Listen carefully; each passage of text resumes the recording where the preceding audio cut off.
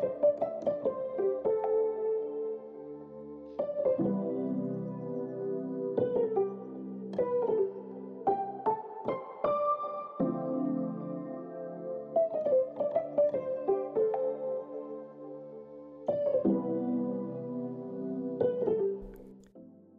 and welcome back to another episode of Since, and I'm your host, as always, Seamus.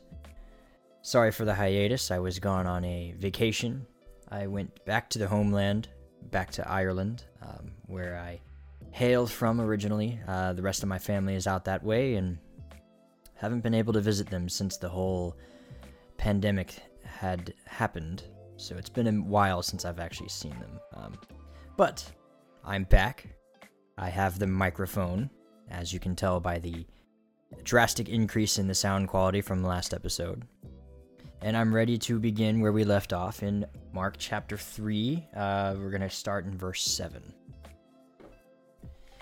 So, once again, for those of you who might just be joining us, this is going through a commentary in Mark from the historian's perspective.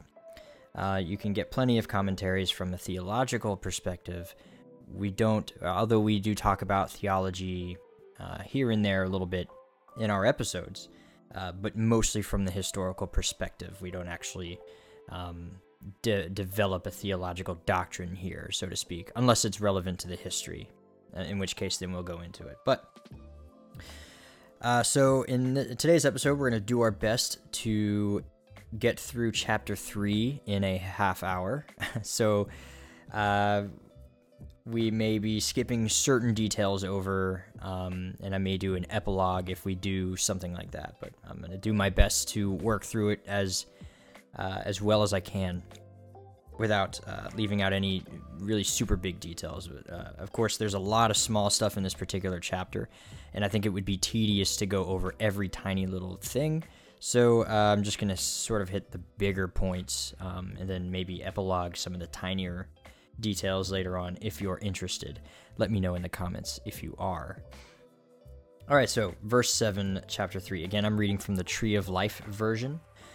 Yeshua withdrew to the sea with his disciples, and a large crowd from the Galilee followed, from Judea and from Jerusalem and from Idumea, I think is how you say that, and beyond the Jordan, and around Tyre and Sidon. A great number, hearing all he was doing, came to him. He told his disciples to have a small boat ready because of the crowd, so that they would not mob him. It's an interesting choice of words that they chose, mob.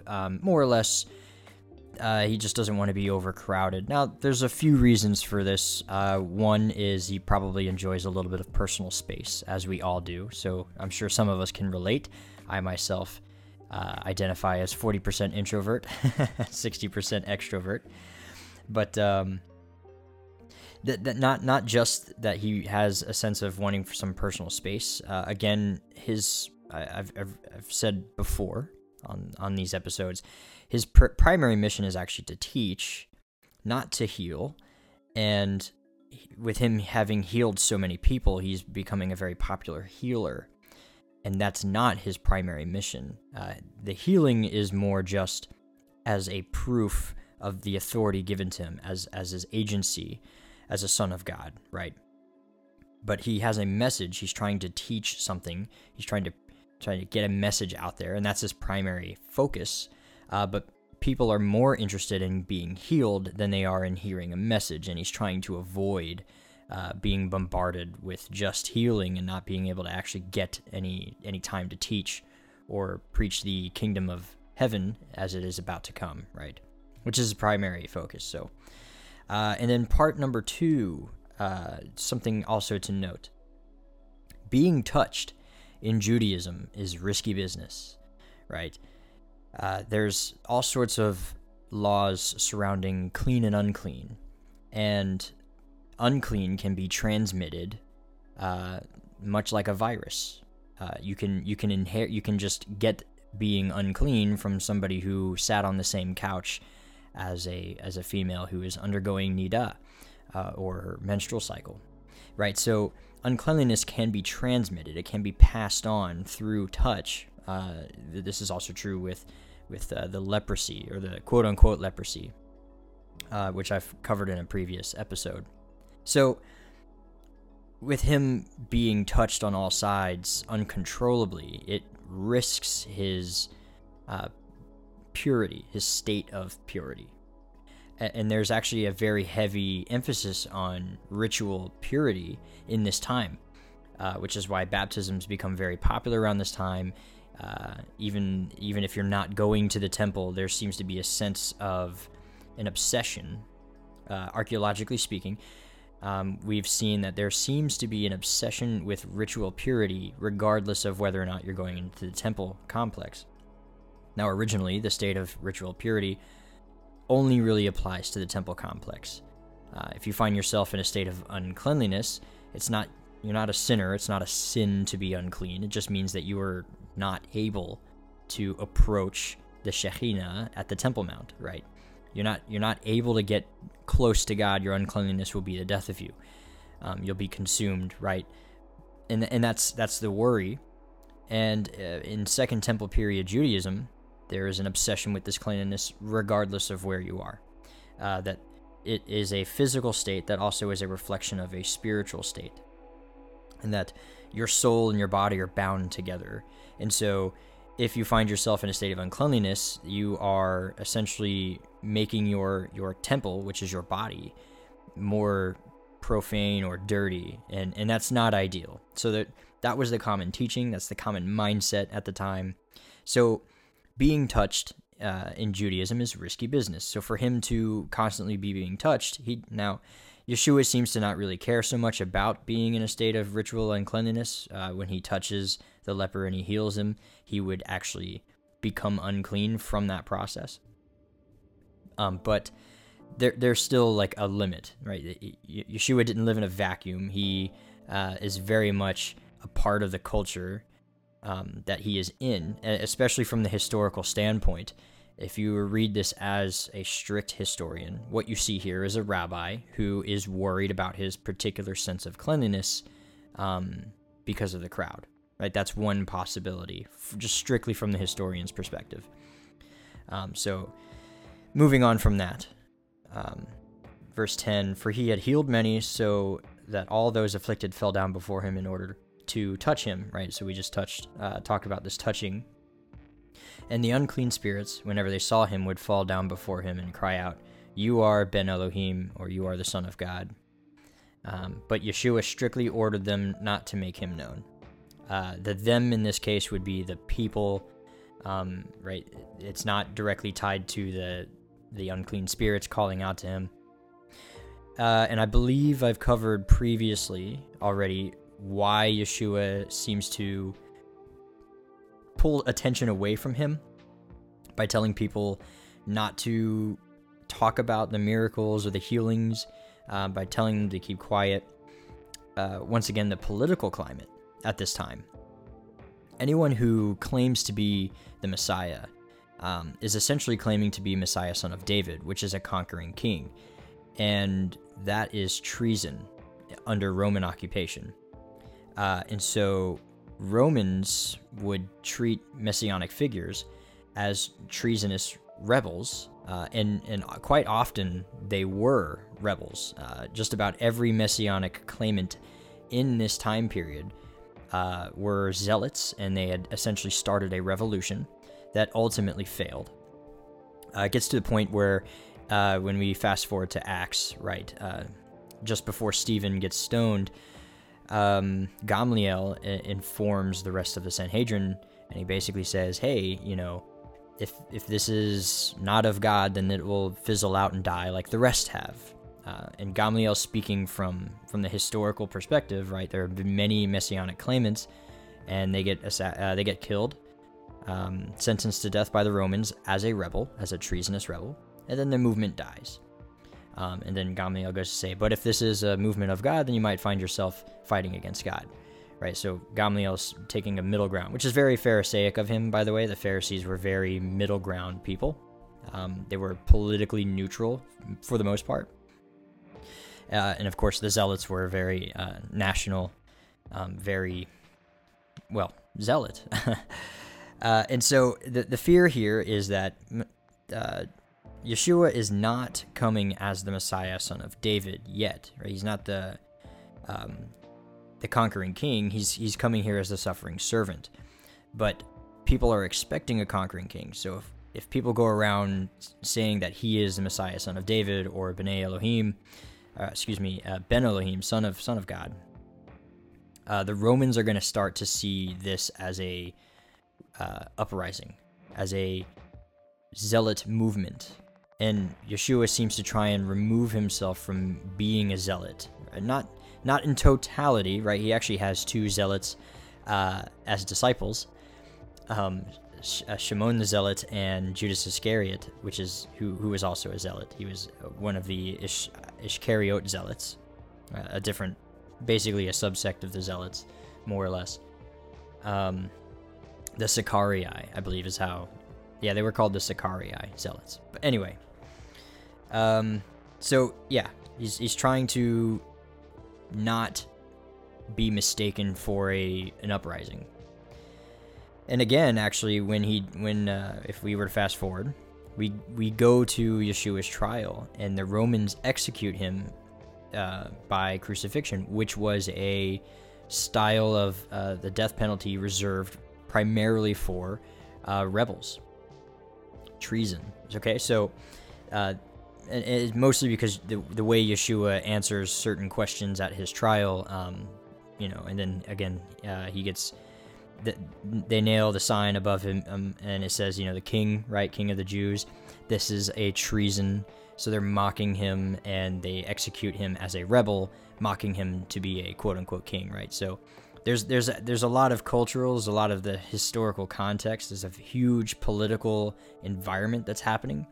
There's been plenty of messianic figures in the past leading up to this, and the Romans have been doing their best to squash any rebellions, right, to discourage this kind of activity. So if these people go out and they do this with Yeshua quite often, it would be mistaken for a zealot movement, and that's a bad thing, right? It's not yet time. So that's primarily the reason why he keeps telling people to not make him known and his actions known. Might get the wrong idea. So verse 13. Now he climbs up on the mountain and calls to those he himself wanted. And they came to him. He appointed 12, whom he had also named emissaries, or apostles, for the Greek, shaliach, in the Hebrew. Plural would be shlichim. Shlichim. So they might be with him, and he might send them to proclaim the good news. Emphasis on send them, because shlichim, the sent ones, right? Shaliach is agency language. This is somebody that you send out. This is a delegate. Like you delegate power to somebody as an authority figure. You give somebody a piece of your authority, and you send them out to perform some sort of mission. The Greek word apostolos holds this very same agency type meaning to it. So shaliach, that's what this is essentially he's ordaining them to be his agents, to represent him. And verse 15, and to have power to drive out demons. And verse 16, and he appointed the 12. To Simon he gave the name Peter. To Jacob and his brother John, the sons of Zebedee, he gave the name, I'm not even going to try and pronounce that. It means the sons of thunder, is the translation. And Andrew, Philip, Bartholomew, Matthew, Thomas, Jacob, the son of Alphaeus, Thaddeus, Simon the Zealot, and Judah from Creote, who also betrayed him, or Judah the Iscariot. And so they've actually smoothed the translation over here. The original Greek, Simon, it reads Simon the Canaanite, which is not correct. Actually, it's from the Hebrew kanana, which means zealot. And Luke actually corrects this translation. Luke recognizes the word, he corrects it in his, and he makes it Simon the Zealot. And in Mark, it was translated as Simon Simon the Canaanite, which is not correct, but it's likely a scribal error, and it should be, because it's, again, the Hebrew word is Kananah, so it may very well have been a transliteration in the original Greek, and then the scribe must have thought that it meant to be Canaanite, and so there's a slight mistake there. So it's corrected here in my translation. It says zealot. It should be zealot. Is very likely a transliteration for the word zealot, Kenanah. And then Judas from Creot, or the Iscariot, Sicarii, the other zealot, essentially, who also betrayed him. So these names are more or less nicknames. I've actually got a list here. Some of them are funny, actually. Yeshua was a man with a sense of humor. So I'm going to read to you these names and kind of what they mean here. Right, so Shimon Kepha, or Simon Peter, he's the rock, right? So Simon the rock, essentially. Andrew, son of Jonah. James, he was nicknamed the Big, son of Zebedee. Every one of these apostles had nicknames. Well, not every single one of them, but most of them had nicknames. So James the Big, John the Beloved. Then there's Philip, Nathaniel, Bartholomew. Judas, Thomas, he was called the Twin. Matthew, the tax collector. James the Little, right? So we have two James, James the Big and James the Little. So that's probably how they distinguished from one another. Judas Thaddeus, his nickname is a term of endearment. The same kind of term of endearment that a grandmother would give to a grandson. And so the best translation for this is actually something along the lines of Lovekins, which I find incredibly hilarious. He must have been a very baby-faced kind of disciple to give him such a name. Simon the Zealot, a warrior man, and then, of course, Judas, the Sicarii, which Sicarii is the name of a dagger. It's the sickle-shaped weapon that was common for the Zealots to use. And so sometimes you could translate this as Dagger Man or Knife Man or something like that. But it's of the Sicarii Zealot movement. So essentially, you have two Zealots. Of the 12 disciples, 2 of them are Zealots. Now, the Zealots, for those of you who may or may not know, essentially we would liken them to a domestic terrorist, more or less. It might be a little extreme to call it like a terrorist, but it's more like maybe militia is probably the better word for it. They were anti-Roman occupation. The Pharisees were very neutral on it. They enjoyed being in the middle party. They didn't like to rock the boat one way or another too hard. Romans offered a sense of protection. And of course, there is a sense of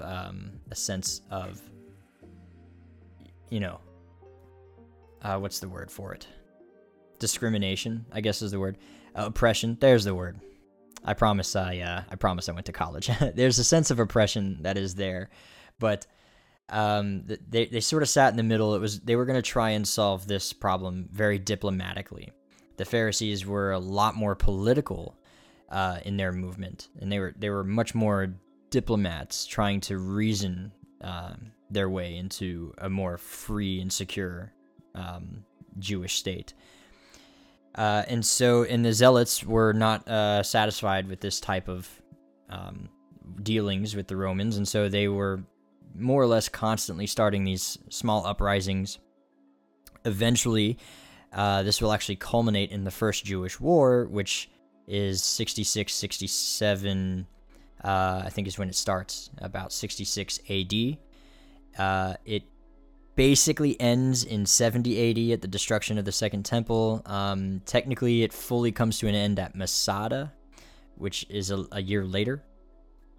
Masada is the final stand, which, by the way, the Sicarii Zealots were the last standing Zealots at Masada, the Battle of Masada. For those of you who are interested, the siege of Masada is actually an interesting topic. I would YouTube some videos going over the siege of Masada. It's very interesting. And also, while you're at it, the siege of Jerusalem is incredibly interesting. That's just me, though. Moving on. And I know we said we try to get through as much as possible in 30 minutes. It's looking like this will be our last paragraph. So let's hit this. Then he comes to a house, and again a crowd gathers so that they couldn't even eat. When his family heard about this, they went out to take hold of him, for they were saying, "He is out of his mind." Okay, I think that's more or less, they're just like, what is he doing? He's crazy. Why would the writers include this small detail?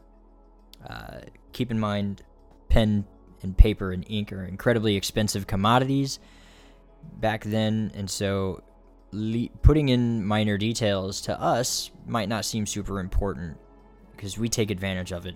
But back then, if it was included, it had to be important, basically. Otherwise, it was a waste of ink, which is an incredible waste of money and space for the more valuable information. So why is this included? To be honest, that's much more of a theological answer, I think, as long as you understand that that's the historical reason for developing a theology from this particular passage. But there seems to be a sense of his family doesn't quite understand who he is. And this is thematic of the book of Mark. Mark's theme, you're going to discover as we do this, is that people do not understand who he really is. That's, if I had to pick a theme, that's Mark. Actually, Bart Ehrman, I believe, and correct me if I'm wrong, has quoted with saying that he would thematically say that the whole point of the book of Mark is that people don't understand who he is, and so he's trying to explain it. So one of the leading New Testament scholars of our day would agree on the theme that I have chosen for Mark, more or less. So this is just an implication of that, right? People, even his own family, don't seem to quite fully understand who Yeshua really is, and that's why this is included. Now, theologically, you can gather what you will from that. Verse 22, the Torah scholars who came down from Jerusalem said, "He is possessed by Beelzebub, and by the ruler of demons he drives out demons." Quick thing on Beelzebub, I believe it's Zohar or Talmud, one or the other. He's the chief demon, primarily the worst, mostly because he is the demon of idol worship. So he's sort of the worst, right, in Judaism. He called them and began speaking to them in parables. How can Satan drive out Satan? If a kingdom is divided against itself, that kingdom cannot stand. And if a house is divided against itself, that house will not be able to stand. And if Satan has risen up against himself and is divided, he cannot stand, but his end has come. But no one can enter a strong man's house to ransack his property unless he first ties up the strong man. Then he will thoroughly plunder his house. Amen, I say to you, all the things will be forgiven the sons of men, the sins and whatever blasphemies they utter. But whoever slanders the Ruach HaKodesh, the Holy Spirit, never has release, but is guilty of an eternal sin, for they were saying he has an unclean spirit. Okay. My translation, as you see, chose slanders. Blasphemy is a common translation. I actually have some thing I want to read to you about blasphemy. So chiefly, blasphemy was a charge that was chiefly... it had basically everything to do with pronouncing the sacred name of God, right? So in this particular time period, you don't say God's name, the four-lettered name, the tetragrammaton, the Yud, the He, the Vav, and the He.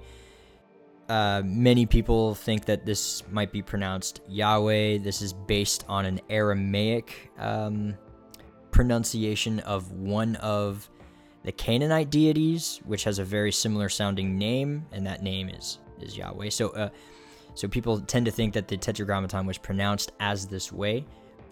There's actually no evidence to back that up. This is essentially just a scholar's best guess, only because there's a Canaanite deity that happens to have a similar sounding name. And then of course, this is where we get the Jehovah, right? The Yud, He, the Vav, and the He. But if you apply Elohim or Adonai vowel points over that name, you get the Jehovah, which eventually medieval scribes that were translating didn't realize that those are scribal notes essentially, and they wrote down that name thinking that that's how it was pronounced. But long story short, you don't pronounce the name. And in fact, pronouncing the name was considered the blasphemy. In fact, Mishnaically, the charge of blasphemy was for pronouncing the name. And so I'm going to read to you a section here about blasphemies here. The Mishnah, laying stress on the term nokev, declares that the blasphemer is not guilty unless he pronounces the name of God. Mishnah Sanhedrin 7:5. The Gemara goes further and extends the crime to an impious use of any words which indicate the sacred attributes of God, such as the Holy One or the Merciful One. As long as the Jewish courts exercised criminal jurisdiction, the death penalty was inflicted only upon the blasphemer who used the ineffable name. But the blasphemer of God's attributes was subject to corporal punishment. That's Sanhedrin 56a. Okay. But what does this mean, right? So to blaspheme the Holy Spirit, what is he talking about here? So there's a couple of different interpretations that can happen here. One is within its context, they seem to be attributing godly power to the adversary, to Hasatan, the Satan. And to do that is a form of blasphemy, in a sense. Yeah, you're wrong. You're essentially slandering God, right? Which is why my translation uses the word slander. You're slandering the work of God and attributing it to demons or Hasatan. And this is wrong. This is a wrongful accusation. It's slander. And that's one way to interpret blasphemy using this context here. And interestingly, he only talks about blaspheming the Holy Spirit in this case. And he doesn't mention the Heavenly Father, right? Now, most New Testament scholars will actually, to my knowledge, this is more of a circumlocution for the holy name of God. That instead of saying whoever slanders and then pronouncing God's name, or even saying like the Holy One, blessed be He, or some other circumlocution, that he's just chosen the Ruach HaKodesh, or the Holy Spirit, as the circumlocution for God. Because God is spirit, and particularly the Shekhinah, right, is probably a better idea of what the Holy Spirit is a concentration of God in this world. And the Holy Spirit is sort of how God, understanding how the Holy Spirit works in a Jewish mind is important here.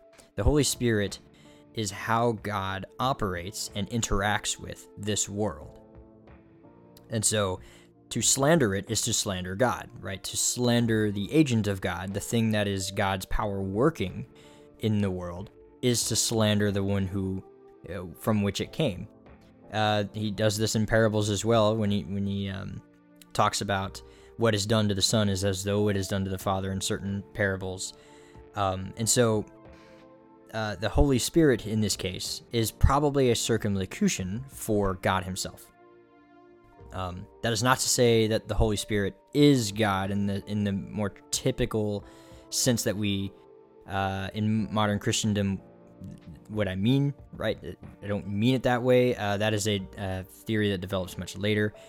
When Mark was written, the Ruach HaKodesh is very likely from the Jewish context, how God is interacting with the world. And so if he's driving out demons, right, that is via the power of the Holy Spirit, which is God's emanation, is like an agency. It is God's power working through the world. and attributing that power to demons is a type of slander, which can be considered a type of blasphemy. And so it's not the later development of the Holy Spirit as being a person of the Trinity is a much later development, and it changes the way that this passage reads. So I actually have to stress here for a moment that the Trinity is not yet a thought in the book of Mark. It's not something that exists. And so we have to look at Mark through the non-Trinitarian lens, because Marcos, the writer of the book of Mark, was not a Trinitarian. And he would have understood this from the Jewish context. So we have to remove ourselves from our 21st century mindset, Christian mindset, and go back to that first century Jewish mindset and try to read the document the way it was meant to be understood and not how we understand it now. That's primarily why I'm doing this commentary, is to try and bring that back. And so this to emphasize there's a certain Jewish flavor that's being used here that over time has been so thoroughly Christianified, right, that Christians now sort of see this passage and they have come up with 100 different ways that blasphemy can be defined, and blasphemy against the Holy Spirit and what all that means. And it's very based on a more modern thought process of I believe they call it gradual revelation. I think that's the word. Basically, yeah, revelation of knowledge over time.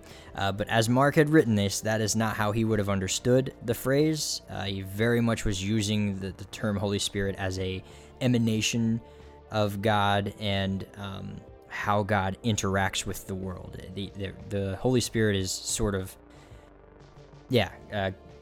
God's power being used in the world. The Shekhinah, more or less. I really don't have a better way of putting that. It's kind of hard to describe it without taking up another hour of your time. But do you think it's been 31 minutes, give or take? I'm going to read this last paragraph, touch it, and then we'll be done, I promise. That way we're here at the end of chapter 3, and we can start chapter 4 next week. So, 31. Then his mother and brothers come, standing outside, and they sent word for him, summoning him. A crowd was sitting around him, and they tell him, "Look, your mother and your brothers are outside looking for you." Answering them, he said, "Who are my mother and my brothers?" Looking at those sitting in a circle around them, he said, "Here are my mother and my brothers, for whoever does the will of God, he is my brother and sister and mother." Right? This is very typical Jewish style of teaching. He's just using an opportunity. He's not denying his parents. He's not saying that, I disown my parents. That's not what he's doing at all. He's just using this as an opportunity to say, these are my family, people who do the will of God. And the same is true in Christian circles even today, right? Your church is your family. That's not you disowning your real family. This is just you saying that you've created a bond, a special bond with your community, and they become like family. That's more or less what this is, and Yeshua was just taking that opportunity to say that that's what he means. Again, if you read many like Hasidic tales, they tell stories in this way very similarly. They'll take a particular mundane situation and turn it into a opportunity for a teaching. One story just immediately comes to mind of a man who had a mirror, right? And this is back when they lined the back of mirrors with silver, so it was glass and then a layer of silver behind the mirror, and so that was how you could see a reflection with polished silver. And a little piece of the corner of the silver had worn away. And the rabbi was visiting, and this man was super proud of this mirror, but it had the chip of silver worn completely away from just in the top corner. You could barely notice it, but the rich man who owned the mirror, he noticed it, and it bothered him. But he's look at this wonderful mirror. The only thing that bothers me is that top corner there. The silver is peeled off, and so the rabbi was looking out of the window, and he looked down into the street. And he says, I prefer this one. And the rich man's like, that's not a mirror at all. That's glass. And he says, yes. It's made of more or less the same materials minus the silver. See, when you put money in front of you, all you can see is yourself. But when there is no money in front of you, I can look out into the world and I can see the people of God and everyone that I could help. Right? So he just took the chip at the mirror and the silver and he turned it into a teaching. That's what Yeshua is doing here, is incredibly Jewish style teaching. And this is in a lot of Hasidic styles of stories, right? And that's just one small example.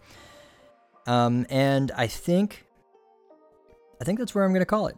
35 minutes, kind of flew through this one. I actually had a lot more notes on certain things, and again, I should probably do an epilogue of stuff I didn't touch on. Let's see, I got something starred here. Oh, speaking of mirrors, I'll just read this footnote and then we'll call it. Your fellow is your mirror. If your own face is clean, so will be the image you perceive. This is from the Baal Shem Tov. But you should look upon your fellow and see a blemish. It is your own imperfection that you are encountering. You are being shown what it is that you must correct within yourself. So, yeah, there you go. Anyway, there's a few other stuff here. I got tons of notes I just didn't have time to get to. But hey, such is life. Like I said, epilogue next time. Anyway, ladies and gentlemen, thank you very much for listening to me babble for another 30 plus minutes. I really appreciate your guys' time. A shout out to our Patreons who are currently listening to this. Really appreciate all you guys. Your donations help make this possible. And we're actually working on doing a big giveaway here soon, a bookshelf starter kit. And it will be available to all Patreons. Will have an entry into the drawing for this particular win. There'll be more details to come as this gets more fleshed out, but be on the lookout for that. We do have a big giveaway coming up, a bookshelf starter kit, and there will be more details to come on how to get more involved with that particular giveaway. But again, thanks to all the Patreon supporters. You guys rock, and you make this possible. And with that, I am going to sign off. So thank you once again. This has been another episode of Since Studies in the New Testament with Seamus, and I will see you guys next week in Mark chapter 4.